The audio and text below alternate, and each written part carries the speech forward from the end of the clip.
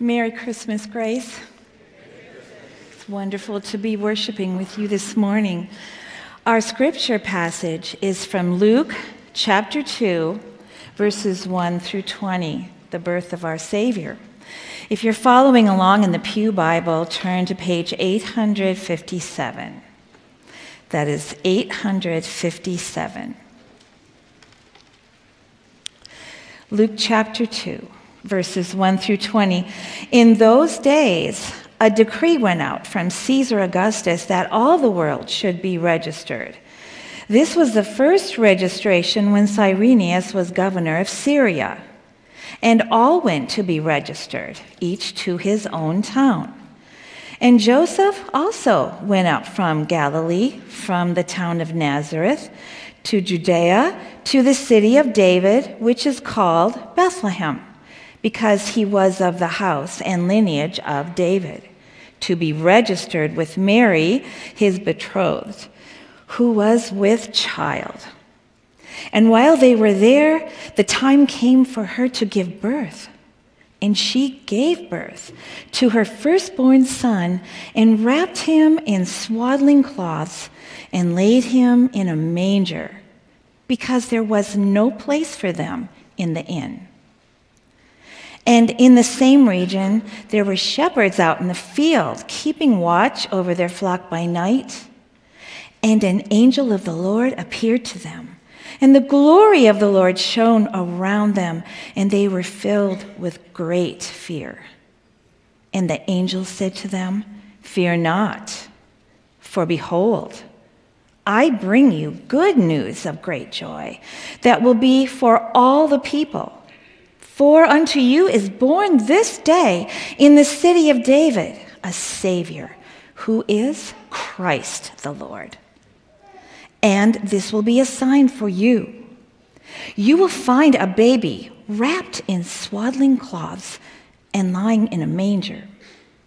And suddenly there was with the angel a multitude of the heavenly host, praising God and saying, "Glory to God in the highest, and on earth peace among those with whom he is pleased." When the angels went away from them into heaven, the shepherds said to one another, "Let us go over to Bethlehem and see this thing that has happened, which the Lord has made known to us." And they went with haste and found Mary and Joseph and the baby lying in a manger. And when they saw it, they made known the saying that had been told them concerning this child. And all who heard it wondered at what the shepherds told them. But Mary treasured up all these things, pondering them in her heart. And the shepherds returned, glorifying and praising God for all they had heard and seen as it had been told them. This is the word of God. Good morning, church. It is good to see you all here on this Christmas Eve morning. I can't think of a better way to start and end my day today than with our church family. Come back out tonight, 6 p.m., for our candlelight service. A few weeks ago, we started a new series in the Gospel of Luke. The Gospel of Luke. This is one of the 4 historical accounts of the life of Jesus. And Luke's gospel in particular, if you stick around, or maybe even just today, you'll see that this is good news. Luke wants to show us how Jesus came to bring good news to everyone. All kinds of people. Rich people, poor people, Jewish people, Gentiles, upper class, lower class, white collar, blue collar, young, old, married, single, widowed, all people. Jesus says, look, this really is good news for everyone. And it's a really exciting gospel, a book to consider. Hope you'll join us through this journey through Luke's gospel. Today's message, a Savior, Christ the Lord. Look, we have the count before us of the birth of Jesus. Let me just ask you, how many of you have heard this text read before? How many of you? Go ahead, raise your hand. Yep. Okay. If you have never had, and I'm not going to ask you to raise your hand, but has anyone here, has anyone never heard this? Maybe a few. Look, if this is your first time, I'm actually kind of jealous.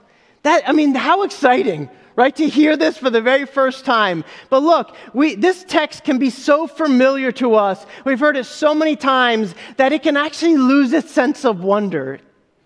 Can it? It can kind of feel like, yeah, I heard it. Charlie Brown, I hear it all the time. Right? And yet for Christians, this is like a big deal. Right? This is meant to feel and set. It's meant to be like sort of like going to a fancy restaurant, right? Every course in the meal is supposed to get better and better. We're supposed to go, wow, wow, wow. Did you feel that when you read this? Or were you like, I know, Quirinius, whoever that was, Syria. And they were shepherds, and they were sore afraid, whatever sore means, right? No, this story should take our breath away, but if we're honest, it doesn't. Look, what if what happened 2,000 years ago on this starry night, what if it changes everything about history? What if? What if the birth of Jesus, could you imagine? What if it literally marked the year that we're living in? Some of you will get that later. What if more books were written about this child born in Bethlehem than any other person in history? What if this Jesus is the hero you've always been longing for and needed? And what if his birth means that your life is much more than just this life? What if? I would submit to you that it does. All those things it does. So I want you to enter this story and hopefully see it with fresh eyes today. See why this is good news of great joy. 3 lessons today. Lesson number 1. The birth of Jesus is historical and providential. Providential means ordained by God, or God is overseeing it. It's historical and providential. Historical first. Look at verse 1 and 2. Why does Luke, who's a physician, we know, by the way, he's a doctor, medical doctor. He said in verse 1 and 2 of this book that he set out to write a meticulous account, an orderly account. Why does he make a point to mention that the birth of Jesus took place during the reign of Caesar Augustus, and that this was during the first census of Quirinius, governor of Syria? What in the world does that have to do with the Savior? Doesn't it seem like unnecessary information? No. Luke is writing an historical account of the life of Jesus. And as a master investigator, he gives us details that authenticate this account. Luke wants it to be crystal clear. If you are hearing this, if you are reading this, look, he's saying this is not just myth. This is not fantasy or fable or legend. How do fairy tales or myths normally begin? Once upon a time, right? Or long ago in a galaxy far, far away. Those are our kind of myths, right? We love those. Is that how this story, right, of the birth of the founder of the greatest religion, the most adherents in history, is that how this starts? No, it starts with Luke naming the most powerful man in the world, Caesar Augustus. By the way, his name is Octavian. And he was so powerful, he consolidated all the power of Rome in the Roman Empire, vast conquest. He was the first to receive the title Emperor Augustus. Octavian was so venerated in the Roman Empire, he literally had godlike status. We have inscriptions today that say of him, he is, quote, the savior of the world. And what is this Caesar doing? He's doing what emperors do best. He's collecting taxes. And Luke is saying to his audience, remember that year? Remember when well, he didn't say crazy. Remember when Caesar called this census and everyone had to go back to their hometown? Remember that year? He's saying, that's what I'm telling you, this happened. This exact year, Luke wants it to be clear, this is history. This is how it actually happened. This is how God decided to break into human history and begin his great rescue mission. Do you think the birth of Jesus sounds like a fairy tale? Tell that to the entire Roman Empire who had to travel back to their hometown to pay taxes. Taxes aren't a part of fairy tales. Nightmares, yes, but not fairy tales. Right? Is this a fairy tale? Tell that to Mary and Joseph, who traveled nearly 100 miles on foot, maybe by donkey, while Mary is 9 months pregnant. Tell that to them when they're delivering this precious baby boy, not in a luxurious palace where kings are normally born, or even in a sacred temple. No, or even maybe even a comfortable hotel, right? No, this is likely in a courtyard for animals. No, friends, this is not a fairy tale or fable. This is history being told by those who were there, and that's why Luke includes so many historical details. He wants us to know beyond a shadow of a doubt, this is history. And it's important because Christianity stands apart because it is rooted in historical facts. At the University of Maryland, I had a minor in comparative religious studies, and I studied all the major religions. And listen, almost all the major religions begin with and have a level of sort of like otherworldliness, fairy tale, legend kind of language. And Christianity stands apart by saying, nope, this is an event that actually happened. It's historical.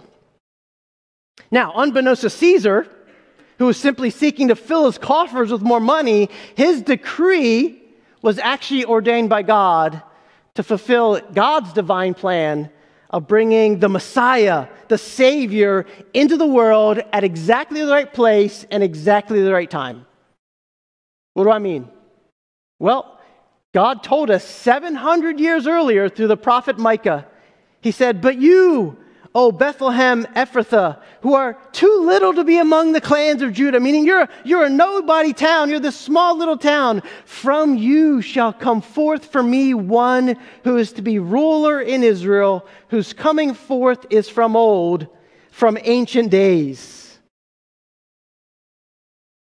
This is a prophecy. This is a prediction. This is God saying 700 years earlier, in this small town, this city of David, this town, that's where the Savior, the Messiah, the one who is from of old, meaning he's had no beginning and he has no end, that's where Jesus will be born.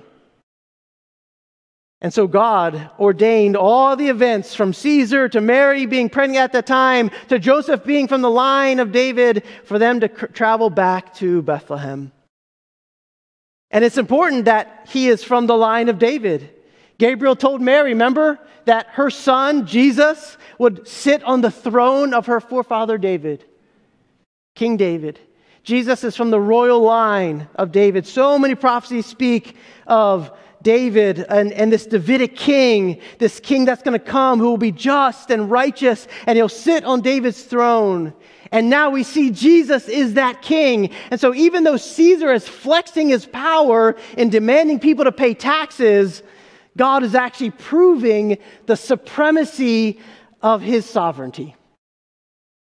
That his power is being flexed in an even greater way. Yes, Caesar is decreeing, but God is sovereignly decreeing to bring the Savior, the true Savior of the world, in exactly the way he had planned from the beginning. And I just ask you, isn't that astounding? All these details God is working so that this one baby is born on the day, in the time, in the place, in the way that he is born, to accomplish God's will that he knew from the very beginning of time. What does this teach us? It teaches us at least this, that God is not only in control of the grand events in the history of salvation, which he is, God is also in control of the everyday, ordinary events of our daily lives. Do you believe that, church?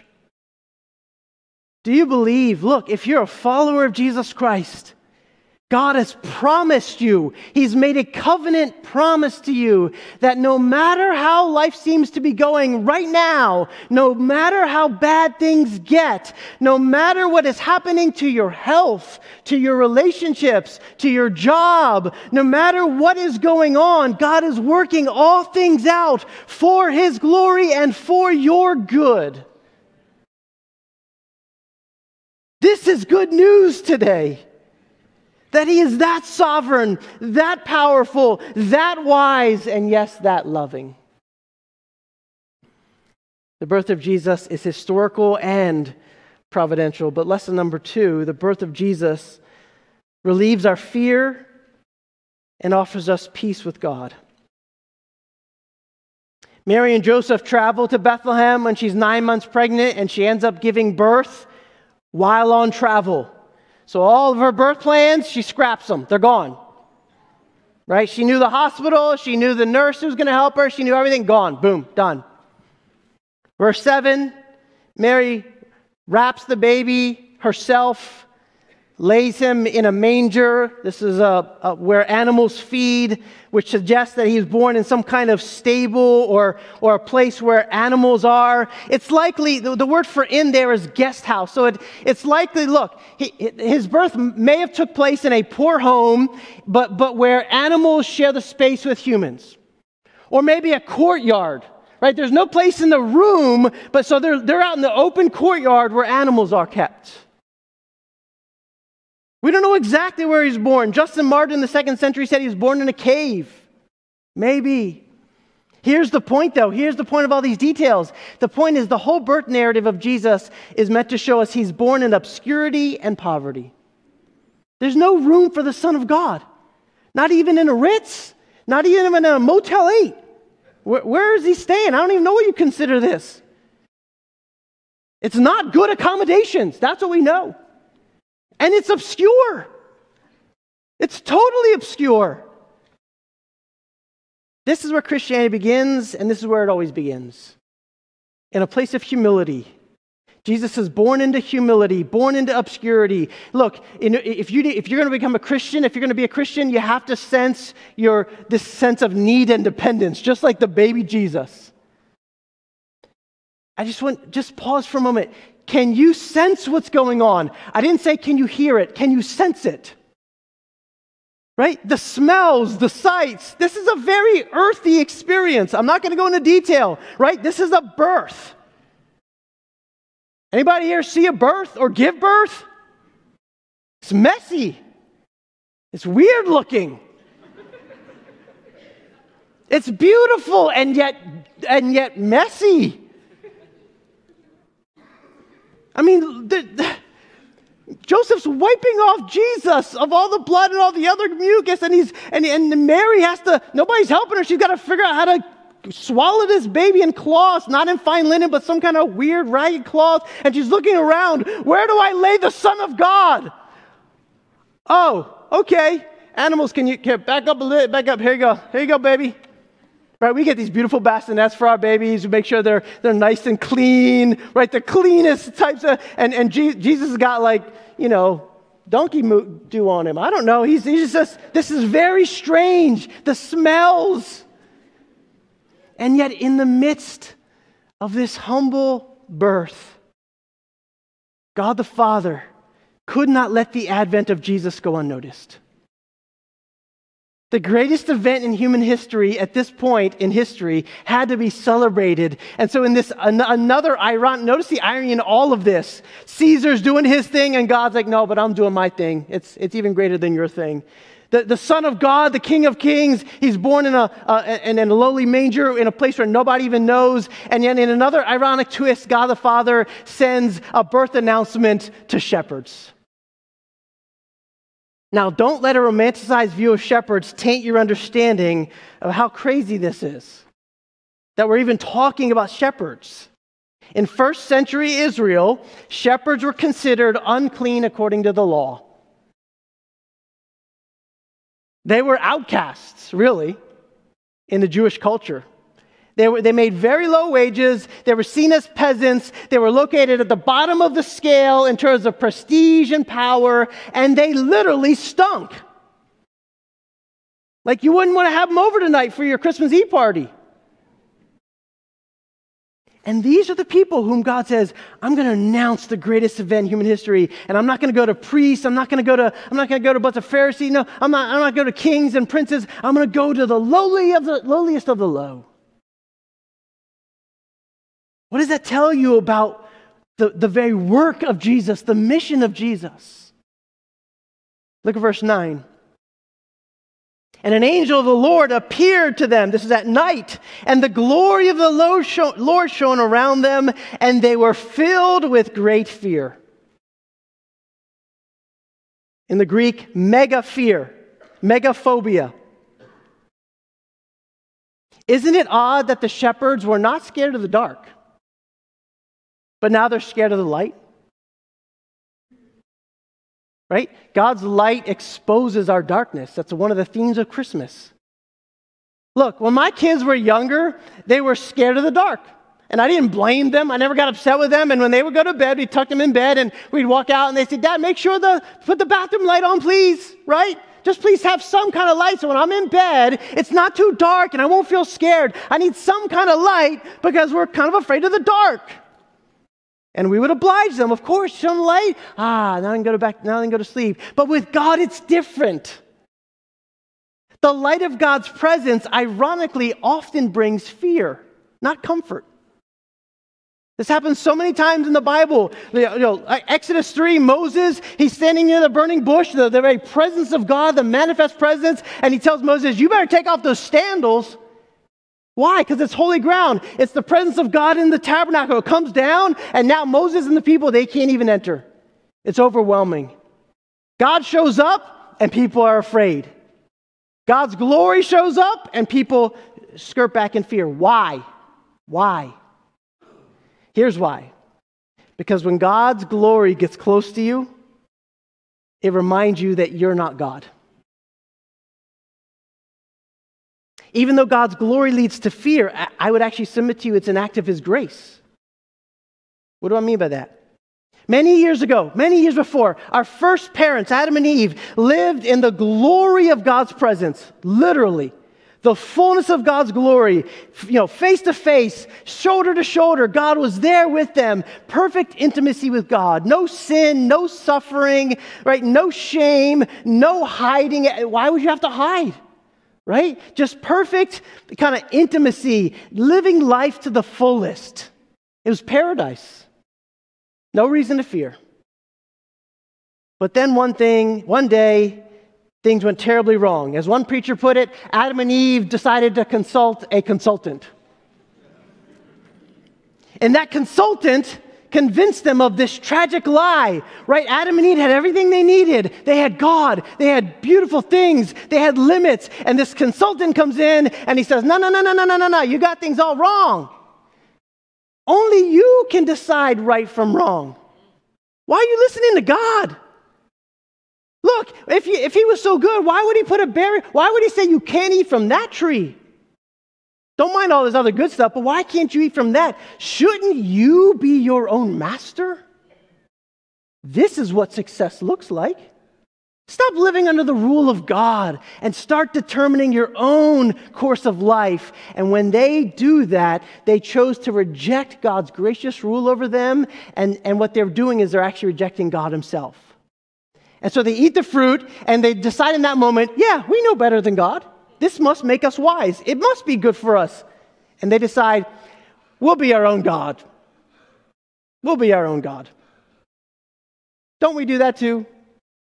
Isn't there this internal pull to do life apart from God? There's this internal stubborn independence. I can do it myself. I don't need your help.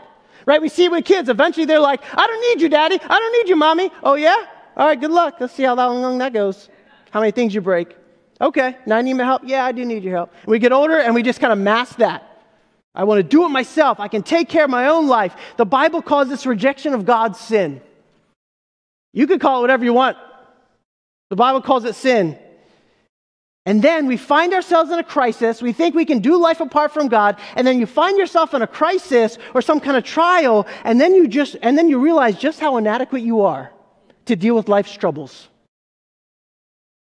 And when God shows up again to Adam and Eve, after they sin, after they think they can be their own master, what happens? They're filled with great fear, and they hide. They had grasped for a role that didn't belong to them and they couldn't handle. And so when God shows up, they hide. It's the curse of sin that separates us from God. And look, we've been hiding from God ever since. Like Adam and Eve, every one of us tries to be our own master in our own way, right? We all do it in a different, it kind of manifests itself differently. We want to be in charge of our own lives, but deep down we know we are unqualified for that role. We don't have the skills. And that's why so many of us live in fear.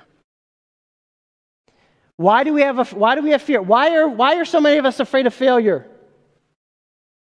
Why are so many of us afraid of rejection? Why are so many of us afraid of the future?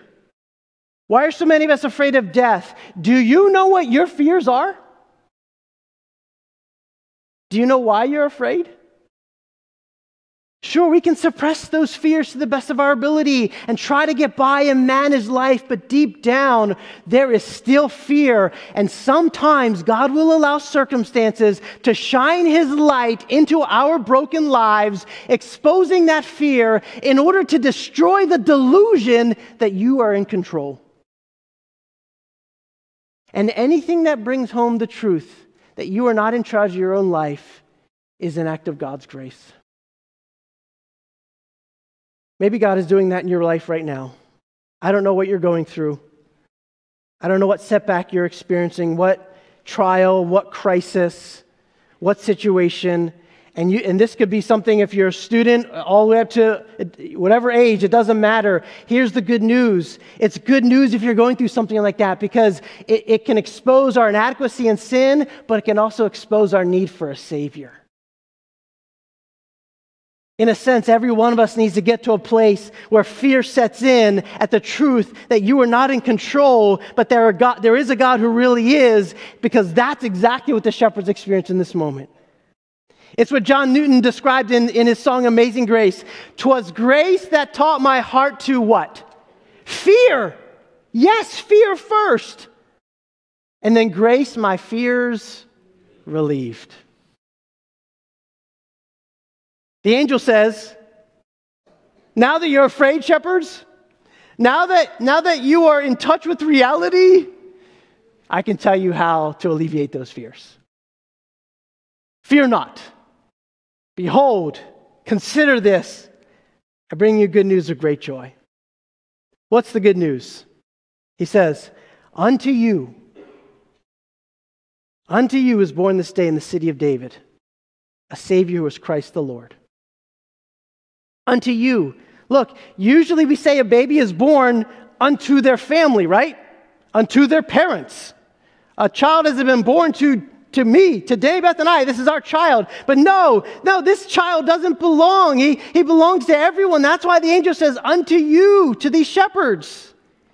Jesus was born for shepherds and people like that who needed rescuing from their sin. Anyone have presents under their tree right now? Maybe even one. But I know Santa's bringing some for some of the kids. All right, I get it. All right, but maybe you have some presents under your tree. Do you put a little note on there or a little sticky that says, from so-and-so to so-and-so? Why do we do that? Right, so that my kids don't rip all of them open, right? So they know this is for so-and-so, this is from so, and it's from whoever it's from, right? There's a point. There's a point. It's from someone, it's to someone. That's what the angels are saying right here. This child, this Savior, is a gift from God to you. To you, shepherds. And if it's to the shepherds, the symbolism, the meaning is, it's for everyone. It's for everyone who will accept it. It's for first century Jewish shepherds living in Bethlehem, and it's for 21st century Americans living in the DC area.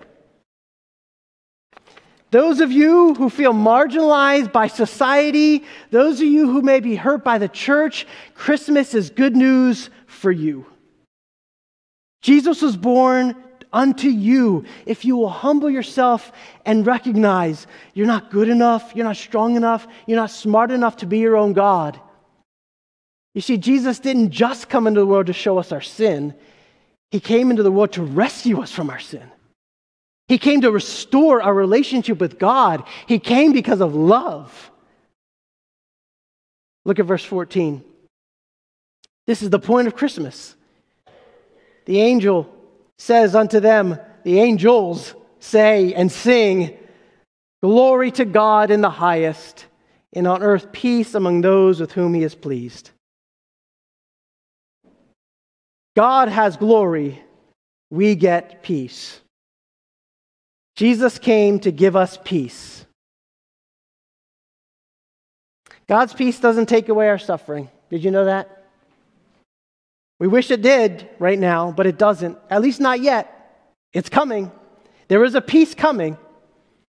But instead of taking away our suffering, God does something more extraordinary, I submit to you. Instead of taking away our suffering, he enters into it with us.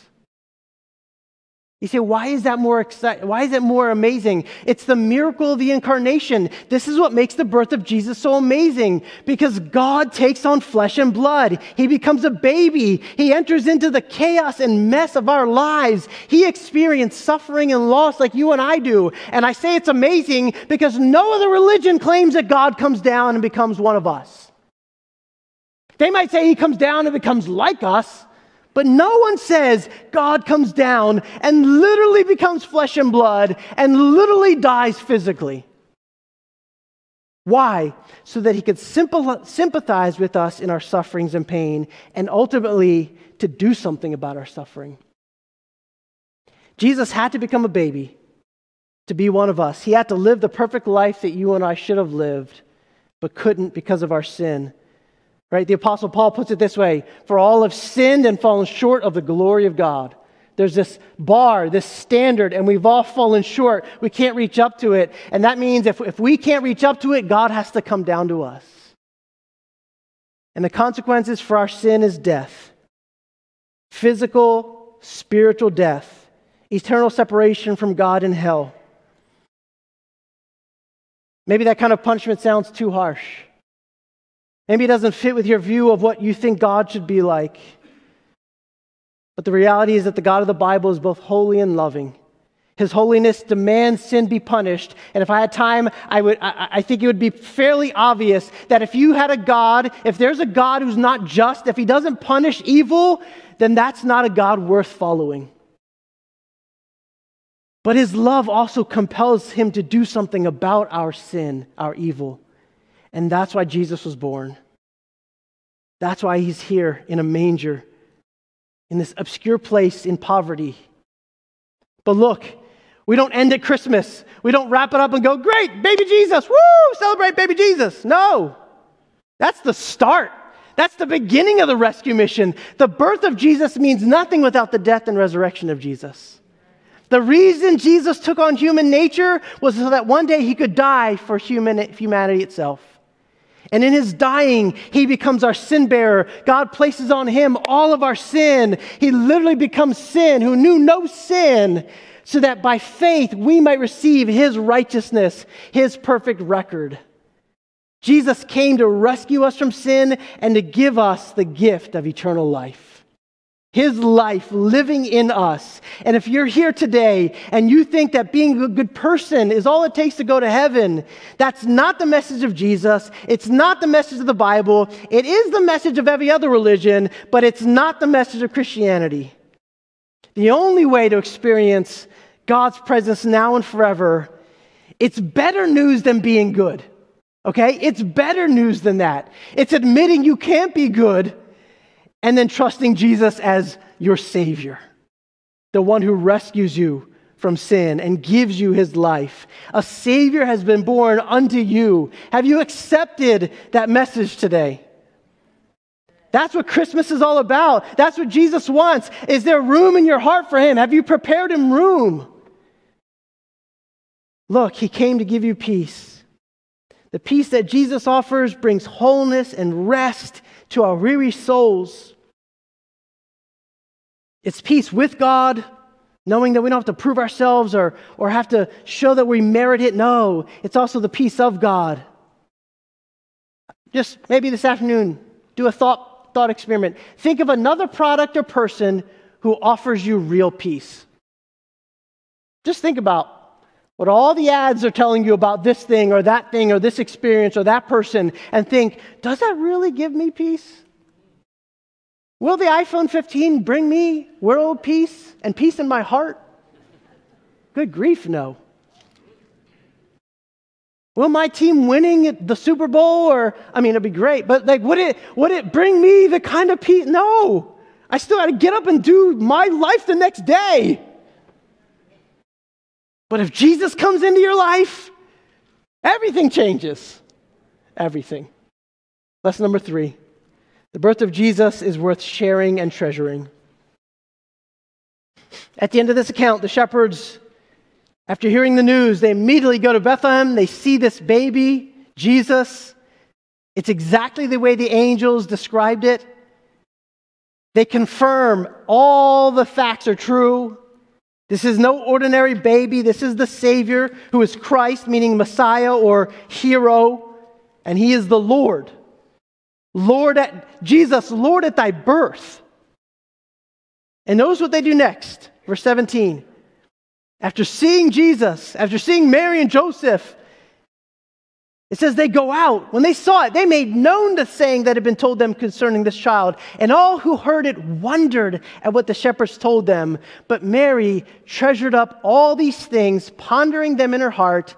And the shepherds returned, glorifying and praising God for all that they had heard and seen, just as it had been told them. The shepherds go out sharing the good news of Jesus. Remember, they're nobodies in society. These are outcasts, and yet they're boldly sharing the good news. It has that kind of effect on people. And it says, all who heard it wondered at what the shepherds told them. Meaning, the word wondered means they marveled. They were amazed. The people don't outright reject the shepherd's message. They start to consider it. Look, only the shepherds got angels telling them the good news. All the rest of the people, they got shepherds. Right? We want angels. Some of you are like, if I had an angel telling me right now, maybe I'd believe. But it was only the shepherds. All the rest of the people, they got lowly shepherds, not angels. If you're a Christian, what will it take for you to take the message of Jesus to those who don't know it and those who desperately need it? What will it take for the message of Jesus to be so precious to you, so life-giving, that you can't help but share it with others no matter the risk? Relationally, vocationally. You see, these shepherds are transformed by the good news of Jesus. They couldn't help but share it. You see, the crazy thing about this story is that after these shepherds witness the God of all creation wrapped up in a swaddling rag, the one who would rescue them from their own sin and death, the one who would give them eternal life, after this life-changing experience, where do they go next? Look at the text, verse 20. And the shepherds returned. Returned to what? To their same dead-end job. To their same old life. Do you see? God didn't change their circumstances. He didn't tell them, look, I'm elevating you. You're no longer shepherds. You are going to be priests in my... No! Go back to your stinky sheep. But you have good news of great joy now. I've changed you. I've not changed your circumstances, but I've changed you. They had an encounter with Jesus, and they believed that the message of Jesus transformed their entire perspective on life. They realized their life is no longer defined by their economic or their social status. How many of us are trying to define our lives by that? We know I'm a Christian, but I got to get ahead in work. I got to get that next thing. What do we define our lives by? They started seeing their life as being defined by their Savior. Let me just say it clearly. Christian, your life is not defined by what you do or what you achieve. Your life is defined by what Christ has done and what he has already accomplished. The pressure's off. The pressure's off. Tonight might not go as planned. Tomorrow might not go as planned. It probably won't go as planned. And then Lord knows you get the day after Christmas. right? The Christmas blues. It's like, that's it, huh? Go figure. But if you've trusted in Jesus Christ, then your life has divine significance. Look, God has given you your relationships for a reason. He's given you your job. He's placed you in your job for a reason. You might not feel like you're making a big difference, but God has you there for a purpose. God has you there in your neighborhood for a purpose. You'll see every encounter, every relationship as an opportunity to shine the love of Jesus and share the message of Jesus. When Jesus defines your value, you won't be prone to prove yourself to others by your achievements. You'll be free to serve, free to change the world because of Christ in you.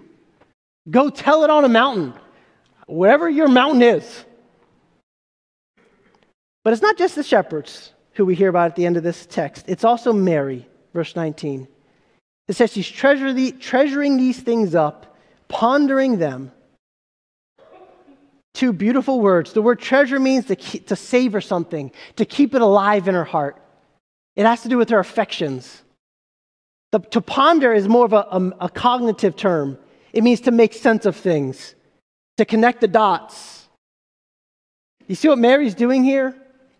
She's letting the whole experience of Jesus being conceived miraculously and her being pregnant even before she's married and the long journey to Bethlehem and now having this baby in a way that she would never have imagined and now looking at him in this feeding trough and she's wondering, this is the promised Messiah King? She's letting all these things transform her heart and her mind. That's ultimately what Jesus came to do. Are you letting the message of Christmas speak to your heart today? Is it going down deep? I mean, there's lots of messages right now. And I'm asking, is the message of Jesus being treasured right now in your heart? So much so that you can say with Mary, I can find comfort and joy even in the midst of great turmoil and pain. Can you celebrate what deserves to be celebrated even when all the details go disastrously wrong? Are you letting the message of Christmas speak to your mind as well? If you're not a Christian, are you willing to consider the facts? All the evidences of the life and death and resurrection of Jesus. Are you going to connect the dots? Are you going to blindly say, forget religion. I know those Christians, they're terrible people, they're hypocrites. Yeah, well, maybe they are, but what about Jesus? That's what I'm asking you to consider. Don't look at, my life is a wreck. But Jesus has transformed my heart. He has sealed me. I hope you see a change, but honestly, the change in my life doesn't prove or disprove. It's what Jesus came to do. I'm simply asking you, here's this gift from God to you, and Jesus is saying, will you open it? Will you receive it? Unto you is born this day a Savior who is Christ the Lord. Let's pray. Father, we need you. We depend on you. Even now, I pray for those who are here, who are believers and are struggling because if you are truly in control, it raises all kinds of questions as to why you would have allowed X to happen. Why would our lives look the way they do if you really are in control? Jesus, I pray that you would minister your gospel into our hearts and minds. That we might say with Mary, be it unto me as the Lord has spoken, I am the Lord's servant. That we may be able to treasure this beautiful gift even when we can't figure things out entirely. That we might realize that it's by Jesus being the center through which we can see everything else clearly. God, for those who don't know you, maybe they know the rules, maybe they know the 10 Commandments, maybe they come to church Christmas and Easter, maybe they're trying to obey the golden rule, but they do not have a life-changing relationship with Christ. I pray that today they would prepare you room in their hearts, that they would welcome you by faith, they would admit their sin and trust in Jesus Christ right now. Embracing Jesus, admitting they need you to be the Savior, giving you full control. Lord, would you overcome our fears right now? Whatever fears we have of tonight, tomorrow, next year, whatever fears we have, God, I pray that you would overwhelm our fears with your glory and your grace. May we behold you so that we really can fear not. Do this for your glory and for our good. We ask, we plead in the name of Jesus. Amen.